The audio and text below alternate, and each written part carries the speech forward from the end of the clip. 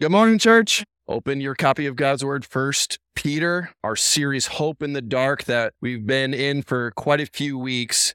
And we are officially going to turn a corner from chapter 1 into chapter 2. Turn to your neighbor and say, praise God. All right, we're making progress. We're making progress here. And so as we talk about the series Hope in the Dark, that we would assume that the majority of us here in this room are either coming out of a season of darkness, a season of struggle, a season of hopelessness, or we're in the thick of it, or we're about to enter into it. And so the question is, we need to ask, where does my hope come from? And my hope better come from the Lord. My hope better come from the rock that is solid when nothing else is. When I feel like it's stinking sand, that we would, can you turn me down? Thanks. That we would be in a place where we would recognize there is no consistent, rock solid anchor for my soul than God and His Word. When I don't know how long the trial is going to last, I don't know how long the darkness is going to remain, but there better be in my heart a rock solid, consistent anchor. Otherwise, I'm getting blown away. Otherwise, I'm getting taken out. And so if you have ever gone through a season where you're like, I don't know how much longer I can hold on. I don't know if I can get through this. I don't know if I can make it. I hope that as followers of Jesus, that we would be sharing story after story of, I've been there too. I know what it's like when the bottom drops out, but I also know who's there to catch me. And I know where my hope comes from. And it's not in my circumstances changing and getting better. And it's not in people. And it's horizontally all the places that I think are going to help me cope. I got to go vertical. My hope in the darkest of places is in my God, my Redeemer, my Rescuer. And so as we look at 1 Peter, we're going to be finishing up chapter 1. And Peter takes us right through this place of how do we respond when we don't know what's next.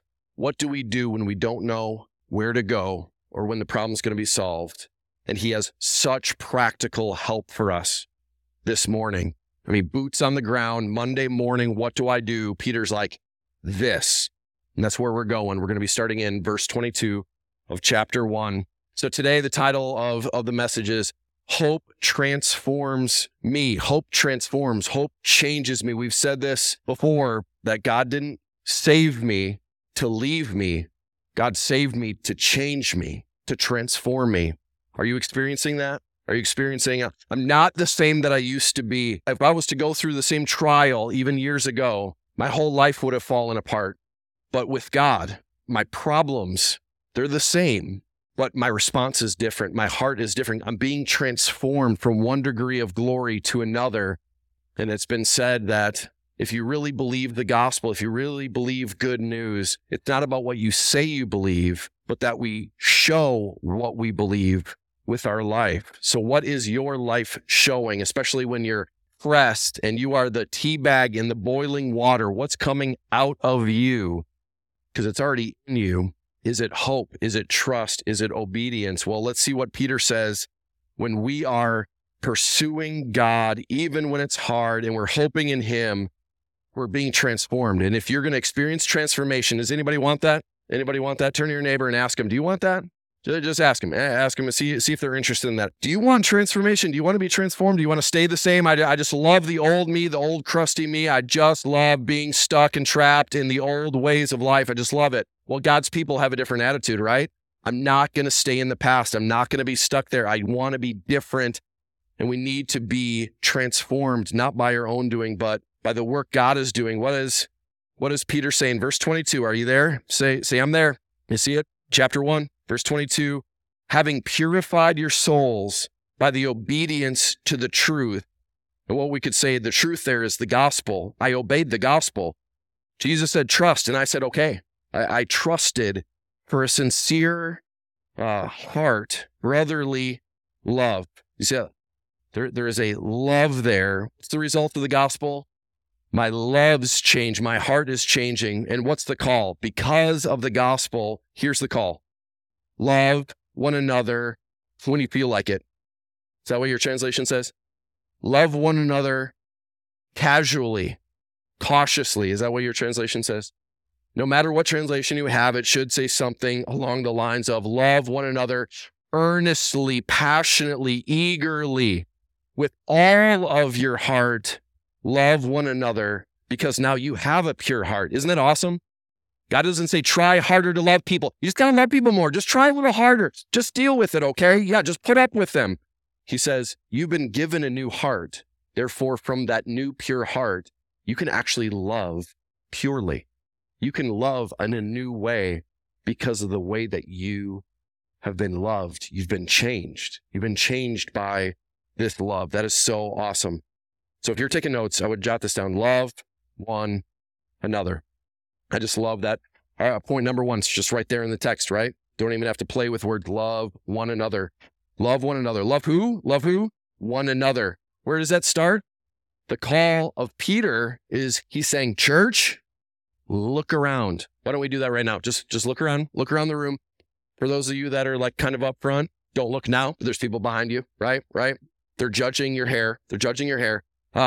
But after today, they're not going to because they're going to love earnestly, right? And in this room alone, we have opportunity to be able to earnestly love one another. And he's saying, start in the church. Start with loving one another. Love who? One another in the church. Christians, love one another. Love how? Love in a certain way. Love earnestly from a pure heart. Pagans only love if they're loved. Pagans only love if they get something in return, right? Christians can uniquely love from a pure heart and in a way that is earnest because a transformation has taken place. We're the only people on the face of the planet that can actually, truly love with pure motives. Isn't that incredible? And that's not something to be arrogant about. That's something to be actual humility going, why would I be loved so fully, completely?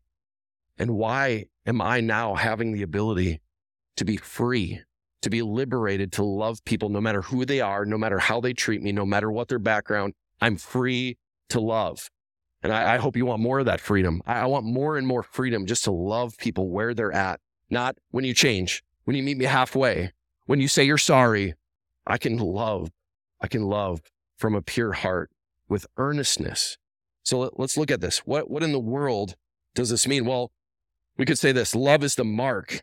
Love's the mark of my new life, and the result, it's a real result of the truth. Not, the truth is, if you believe the truth, you love more, not judge more, not criticize more, not beat others up more.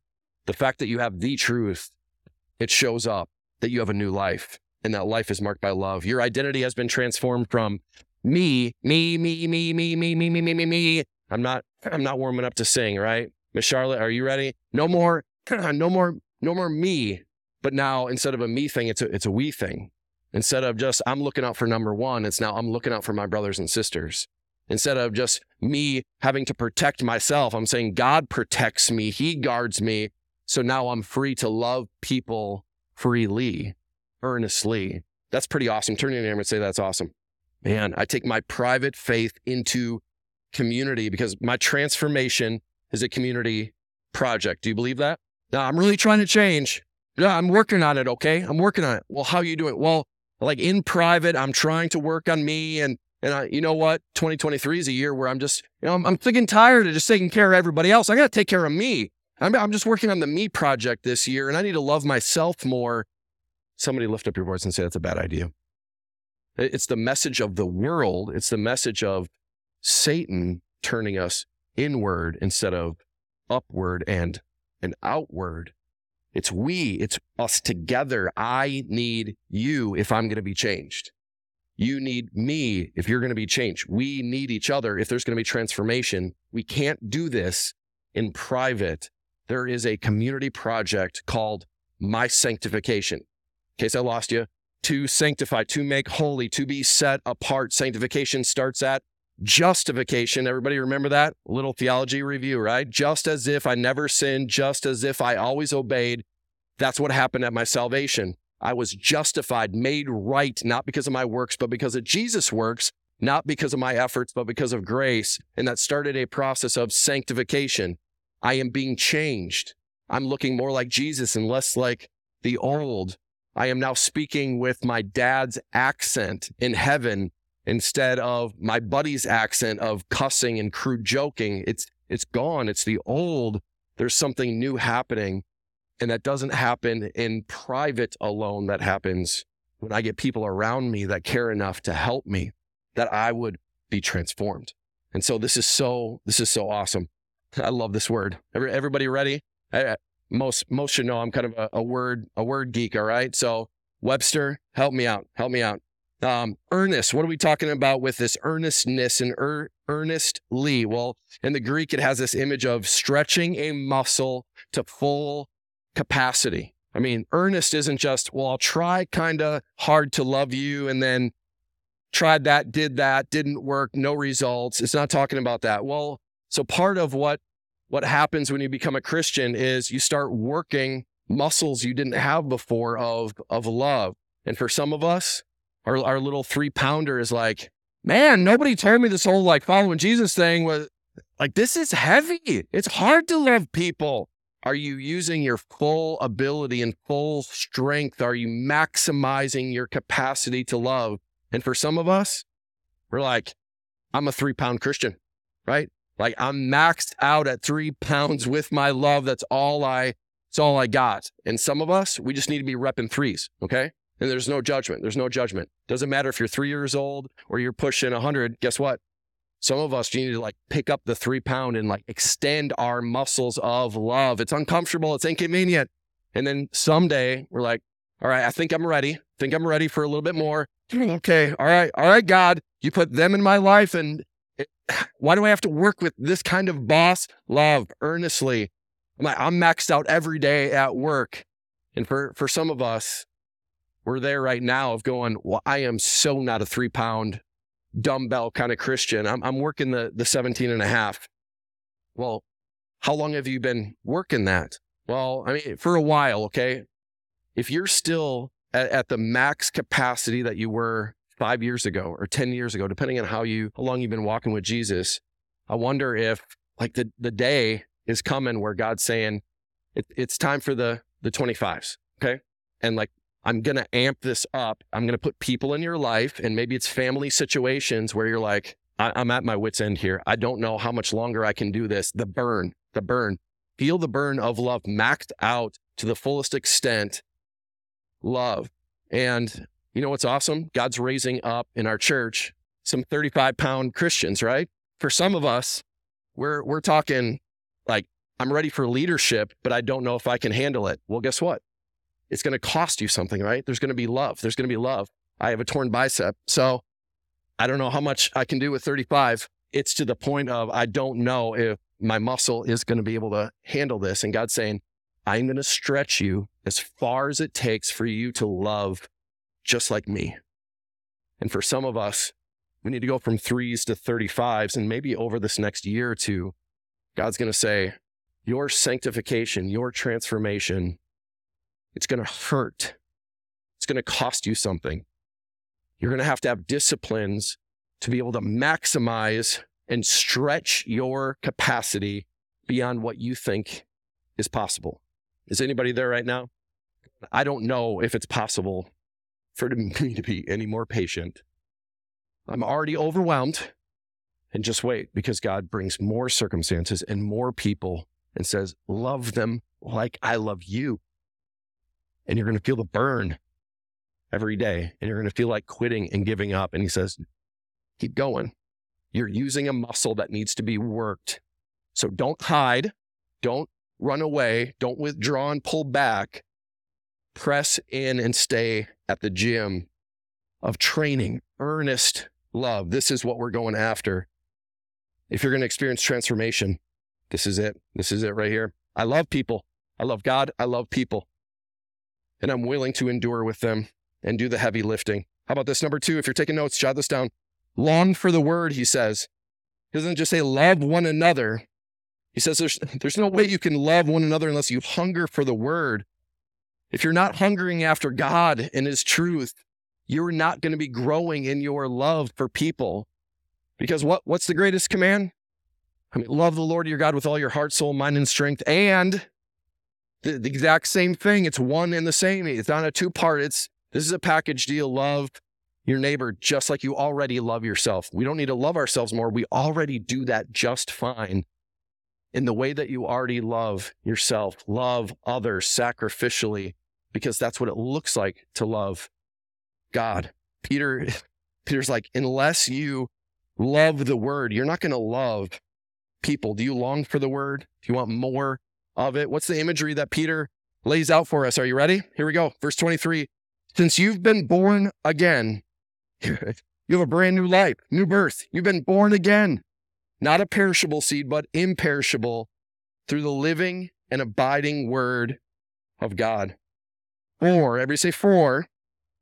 He's going to quote Isaiah 40, verse 1. For all flesh is like grass, and its glory is like the flower of grass. The grass withers, the flower falls, but the word of the Lord, it remains forever, right?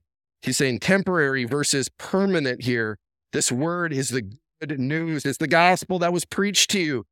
The good news that you received, it lasts forever. This word that God is speaking, it's a word that will not fade away. It will not burn up. It will not die. Throughout human history, there has been a nonstop effort to try to destroy and undermine God's word. And guess what? It continues on. It continues on. It continues on. That's where we put our hope. That's where we long to know this word more. The more we hear the word, the more we read the word, the more we are actually spending time with our Heavenly Father, listening to him speak. And when he speaks, we're changed. We're transformed by this word. And because God's word makes possible this new life, what are we supposed to do about it? Well, if you're really born again, could I say this? I don't know if this is controversial. We're about to go there. Ready or not? If you don't love God's word, you're not a Christian.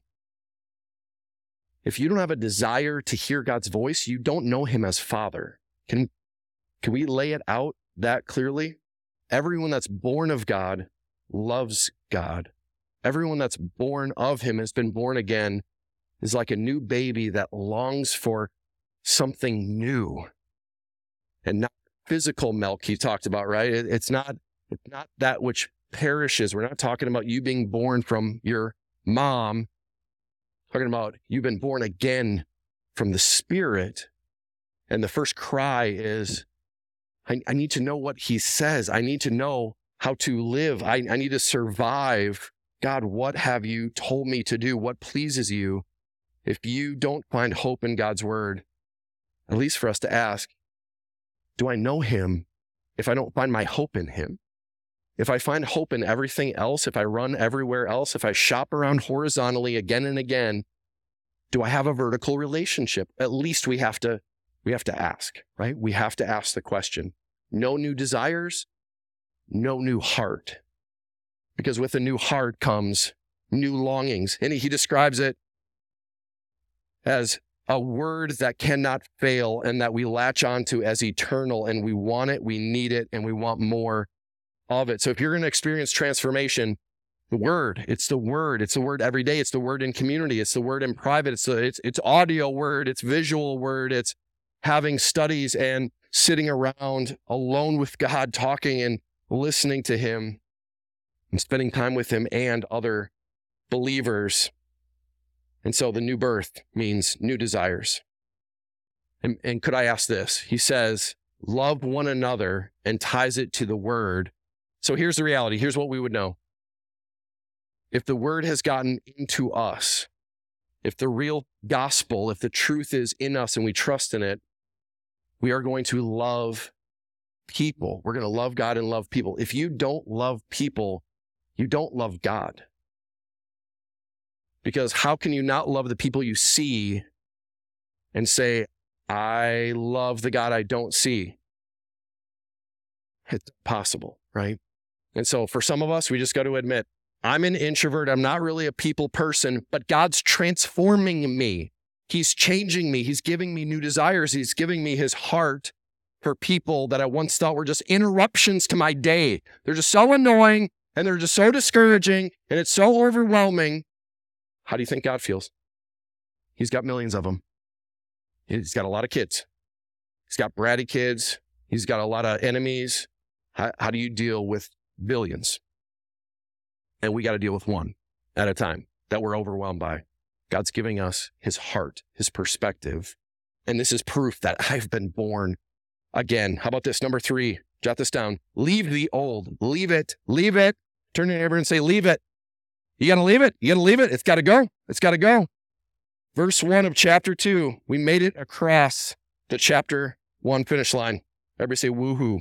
There you go. I know you're super excited. All right, here we go. Verse 1. So put away all malice, all deceit, hypocrisy, envy, and all slander. You got to leave the old. I love this. I love this. So we got some imagery. I'm just going to casually walk. I wish we had like a garbage can just laying around. Oh, we do. And there is something that needs to happen in the life of every believer. And the reality is this. We walk around with dirty clothes our whole lives, dirty, stinking, fleshly clothes. All right.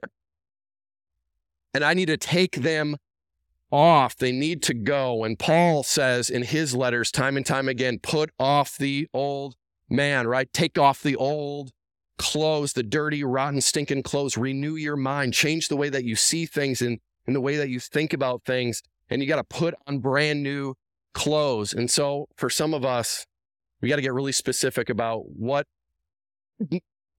clothes need to go. But they fit so comfortably and I'm so used to them and they're like my comfy little PJs. They got to go. They got to go. They got to go in the trash and you got to take the trash out. It's got to go. What types of things need to go? Well, let's check it out because it's right here in the word. Peter doesn't tell us a full exhaustive list of everything that needs to go, but he says this. You got to put these things away because they're destroying your love. They're destroying community. You got to shed old habits. You got to shed them. Shed old habits, old patterns, old ways. Here we go. Number 1, he says this. He says, all malice, all the malice has got to go. And what in the world is malice? We would say harm. Like I want in my heart, I want someone to hurt. Can we put that up on the screen? I want somebody to hurt. I want somebody to pay. I want somebody to feel what I feel. Do you know what they did to me? They don't even know. They walked away and they act like everything is fine and they don't know how bad they hurt me. I want them to hurt like I hurt. What do we call that? Scripture will call it malice. It's malice. There is anger, irritation, there is bitterness, there's frustration, there's unforgiveness, and it shows up with an intent to hurt and to harm, to get even. Brandon this morning talking about we don't return evil for evil, but in all ways possible that we would do good. We wouldn't return evil, but we would long to do what's right, to do good to others. Even those people, even them, even that one, especially them. Malice has got to go. It's got to go in the trash, but it fits so nicely. It feels right to feel so angry about the wrong that they committed. It just feels right. And God says, if you love me, you will love them. And if you love them, you will obey the command and the call to put it all away. How about this? He also says, deceit's got to go. Some of the old clothes, the old outfits are marked by deceit. Here we could say pretend. There's an element of I be whoever I need to be at the time that best fits my needs. At work, I can be a chameleon there and be whoever I need to be. And when I walk into church, then clearly I need to speak a certain way. I need to use a certain type of language and proper tone and attitude. I need to dress a certain way. I need to fit in. I need to be able. But then what happens when I walk out? And what happens if pastor hangs out at your house, listening to your phone calls in the other room, listening to you correct your kids, overhearing your marital discussions? What happens then? Is there, wait a minute, that's not the person I know. Oh, that's because that's the real you at work and that's the real you at home. This is a phony. And who wants to be called a fake? Who wants to be called an imposter? Well, God calls it out and says, stop. It's got to go. The double life, it's got to go in the trash. No more faking, no more pretending, no more deceit, no more saying one thing, meaning another. It's got to go in the trash. How about this? Hypocrisy. Two-faced, the way that you talk about people to their face versus when you walk away. The finger pointing that we do in others. I can't believe that you sin in that way. And then we leave and we sin in a different way, but we judge people for sinning in ways that we don't struggle with. Is that interesting? We judge people for sinning differently than we do. It's hypocrisy, right? I would never do that. Can you believe? Here, come closer. I need your ear. Did you hear? Did you hear that they did that? I'm appalled. And I wonder if we would just gently encourage and go, can we talk about the sins this past week in your life? Should I be equally appalled by you? Because it's easy to point out the flaws in others. It's easy to hide our own. It's easy to do in private what we don't live in public and wouldn't want anybody to know. He's like, it's got to go. It's got to go. Stop being two-faced. Be one whole person, transformed inside and out. How about this? He says, envy, it's got to go. All of it. Envy has to go. Comparing myself to others. Compared to them, I'm doing pretty good. Compared to them, I need to change and conform. I need to live up to. And we're comparing and we want what they have. And how come they have that? I work harder. And I've been following Jesus for how long? And I'm like, don't I deserve? And how come they get that? And what's the deal? What's the deal? It's such a struggle for us to constantly be scanning the horizon of what others have and what we feel very entitled to, and that they don't deserve it. They don't deserve it. I deserve it. I deserve it. Envy. It's got to go. And how about this? Lastly, he says, all slander. Slander is an interesting one. Are we familiar with slander? It's kind of a cousin to gossip, okay? But Peter says, slander's got to go. All of it. What is slander? It's an attack on a person. How does that show up? Could we be super, super clear? I mean, this might get personal, okay? Anytime that you talk to an individual about somebody else and that person walks away with a slightly lower view of that person, you just slandered them. When you gather in church and say, my wife, my husband, in the eyes of those that are listening, their rating is dropping because you're a slanderer. And list after list of those that spend eternity in hell are not just murderers, but also slanderers is in that list. There's something major about the words we say because we're killing people slowly with our words. Should I ever speak in such a way about Sarah that makes you think less of Sarah? Never. And if I do, you should. That's your wife. You don't talk to your wife like that. And hopefully I say, you're right. Will you please forgive me? That should never come out of my mouth. I should never be sarcastic and condescending towards my wife about my kids. I should never be attacking, even casually joking about those that I say I love the most. Could we extend that circle? How do we talk about church members when we leave here? Do we lower the perspective of others about somebody else sitting maybe in a row next to you because the words we say are chiseling away at the character and the integrity of another person? It makes me feel better and it makes me look good. I'm killing somebody else ever so slowly in the eyes of other people. And could we extend that? How much time do we spend as we talk about extended family and coworkers? If I love the lost and I love the nasty and the hard to get along with, the only way love is going to be cultivated is if I speak in a certain way about the people that I'm called to love. And if it's degrading and it's gossip, I'm attacking their character or the decisions that they're making that I would never do, I become more self-righteous, and the opinion of others lowers in the eyes of those that I'm trying to help and care for. So for each one of us, we have to ask an honest question about each one of these: malice, deceit, hypocrisy, envy, slander. This isn't a guilt trip. This is a clothing change session where the wardrobe needs to go and new one needs to come. If I've truly been born again, if I'm a Christian, I need to change my clothes, right? It's got to change. Does that happen overnight? Everybody shake your head. Is that going to happen in this next week? No. Are you making progress of stripping down the nasty, stinking old clothes that Jesus saved you while you were wearing? And are you putting on righteousness? Are you putting on the goodness of the gospel? Transformation happens when we hope in God, who changes us from the inside out and takes the trash. Got to go. How about this? Lastly, everybody see land the plane? Here we go. Number 4, live as a child. I love what's happening here. We're talking about, we love the word because we love God and we love others.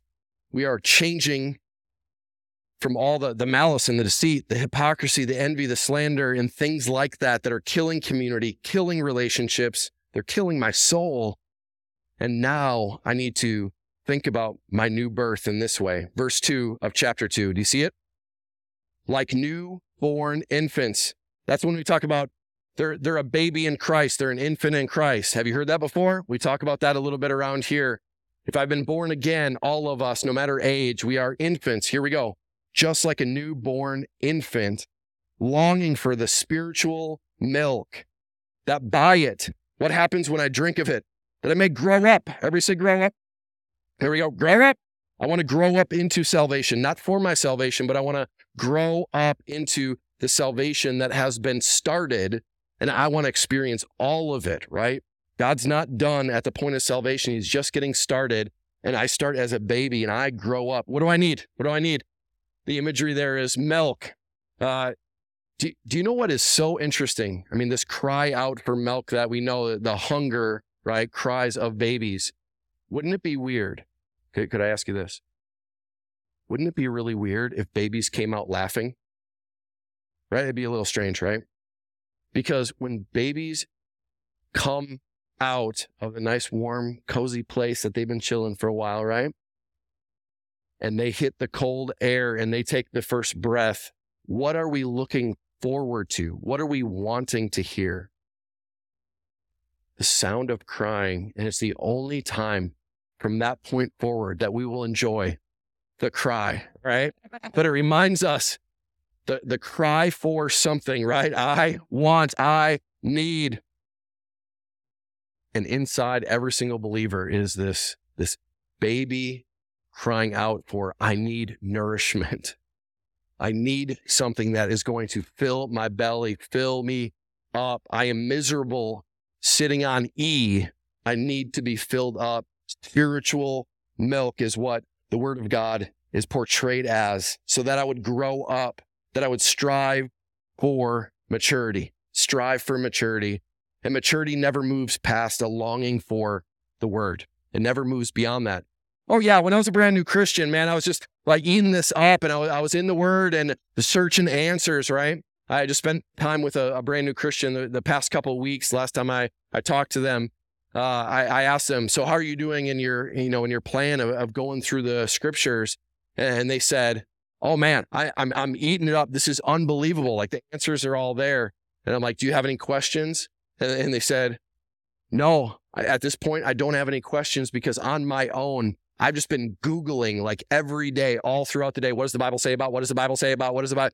I need to have answers. I'm hungry. I need more. And then somehow we go, well, I'm so past that. I've been sitting warm in a pew for a while. Got some answers inside the noggin. I'm good to go. And the reality is, you never surpass your need for the Word, this hunger that should be inside of you of, I'm past that stage of life, but that means I need more food, right? And I need more to chew on. And the milk here is such a beautiful picture. Verse 3, what does it say? I love it. If in fact, if it's true, is it true? Is it true? Somebody lift up your voice and just ask, is it true? Is it true that you have been born again? Is it true? If so, you have tasted that the Lord is good. And the proof is that you're hungering, you're thirsting, you want more. If you have tasted that the Lord is good. So how do I grow up? Here's a few, okay? Here's a couple takeaways. We would say, if you are going to mature and you're going to grow, it's going to take a little bit more than just a verse of the day on the YouVersion app. It's going to take a little bit more than maybe even the daily bread. It's going to take me being in a group, maybe in a smaller group, and maybe that's one-on-one or a few people. Maybe that's Sunday morning in our Equip. Everybody know we got breakfast at 9. We kick off right after that. And our groups are on the tables, but our small groups are our way of following the pattern of Jesus, that we would be able to grow up, we'd be able to mature, because we're not necessarily going to mature sitting in rows, staring at the backs of heads. We're going to mature being in circles with family members that love us enough to be able to ask us questions and speak into our lives, right? And so Wednesday nights, Sunday mornings, we have different groups. Sunday night, over the summer, there's going to be multiple groups, small groups. We have reading plans available in the lobby. We have a number of reading plans. One of them is just 5 minutes a day, 5 days a week, not even all 7, that you're able to either go just through the New Testament in a year and slowly take your time looking at just the New Testament. For some of us, we're super hardcore, right? We're going from milk to a little bit of carne asada, maybe. We need just a little bit más, right? So we're doing some Old Testament and some more Old Testament and then some New Testament, but we have a plan every day of not lucky dipping. All right, what's my verse of the day? Don't try that at home, okay? It's just not helpful, all right? God, speak to me. What's my lucky verse? Bad idea. Turn to your neighbor and say that's a bad idea. What we want to do is we want to be intentional.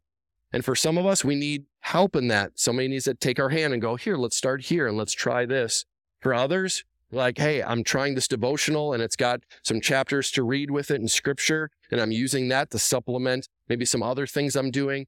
You need to figure out what season are you in that you're ready to take the next step of devouring God's word, and not just the reading plan, but I need to memorize God's word. I would suggest highly that we have bookmarks available, just 1 or 2 verses a week. We call them fighter verses, because if we're going to fight this battle, the spiritual battle that's going on, Peter talked about it a couple weeks ago, right? We're in a war. We have a wartime mentality, and that means we are going to get God's word in our heart. What did the psalmist say? That I have hid God's word in my heart that I would not sin against him. So what's the opposite of that? I chose not to memorize God's word because I'm bad at it, so that I would instead choose to sin all week long and love it. I hope that's none of our, what? No, what did he say? If we don't hide God's word, we are planning to sin. If we have God's word put in, we have a plan that we're going to fight and we're going to resist, right? There's a correlation. And lastly, I would say this. Can we get real specific? God's doing a work among our body that we are training up the next generation of those that are going to care for souls more intentionally, more purposefully. And so we are creating opportunities to do intensive training. We have plans in the near future to be able to do bite-sized pieces of helping people see, how do I take God's word and apply it specifically to my marriage, to my prodigal child, to the struggles that I have with anxiety and depression. What does God's word say about how do I walk with somebody that's suicidal? How do I help the parent that's struggling with the child that is going through a series of bullying to cutting? How do I help somebody? And hopefully you don't go, well, I don't know, get a social worker or something. I don't know, find somebody. The church is the place that we receive soul care and that we're able to offer it. And as you grow up, you go from needing very specific help so you can get unstuck in different places, bad habits, different addictions that we break free, but it's so that then we can come alongside somebody else and walk with them and show them from God's word. It's enough. It's sufficient. It has answers, right, to every struggle. So we're on the receiving end, and we are wanting to grow up to be on the giving end of that. And so if you're interested in that, you can even talk to Tina, you can talk to Galen, you can talk to myself. As we think about our men's ministry and women's ministry moving forward, that we would talk about having opportunities for our men to go through a group that just helps walk through scriptures and our everyday struggles and battles, our ladies to be able to walk through, and maybe it's a smaller group, maybe it's just 2 or 3. We would say we want to grow up. And for some of us, we've been infants for years and years and years because we're stuck, right? We've stalled out, and we got to get specific about where in God's word are there answers to get you dislodged from being trapped and ensnared in that kind of addiction and habit, the areas where you go, I'm not going to quit. I'm not willing to. I won't do it. I know I'm destroying myself and my family and those that I love. We would say God's word has answers. We can help. If there's marital strife, we say God's word has answers, and we want to be able to walk with each other through it, because many of us, we've been there, and some of us are on the other side of it. Others, we're trapped, and we need somebody to come alongside to help. And so how are we going to grow? We're going to do it together. We're going to do it where alone in private with God, that we are in the word, in prayer, memorizing scripture, and where we're stuck.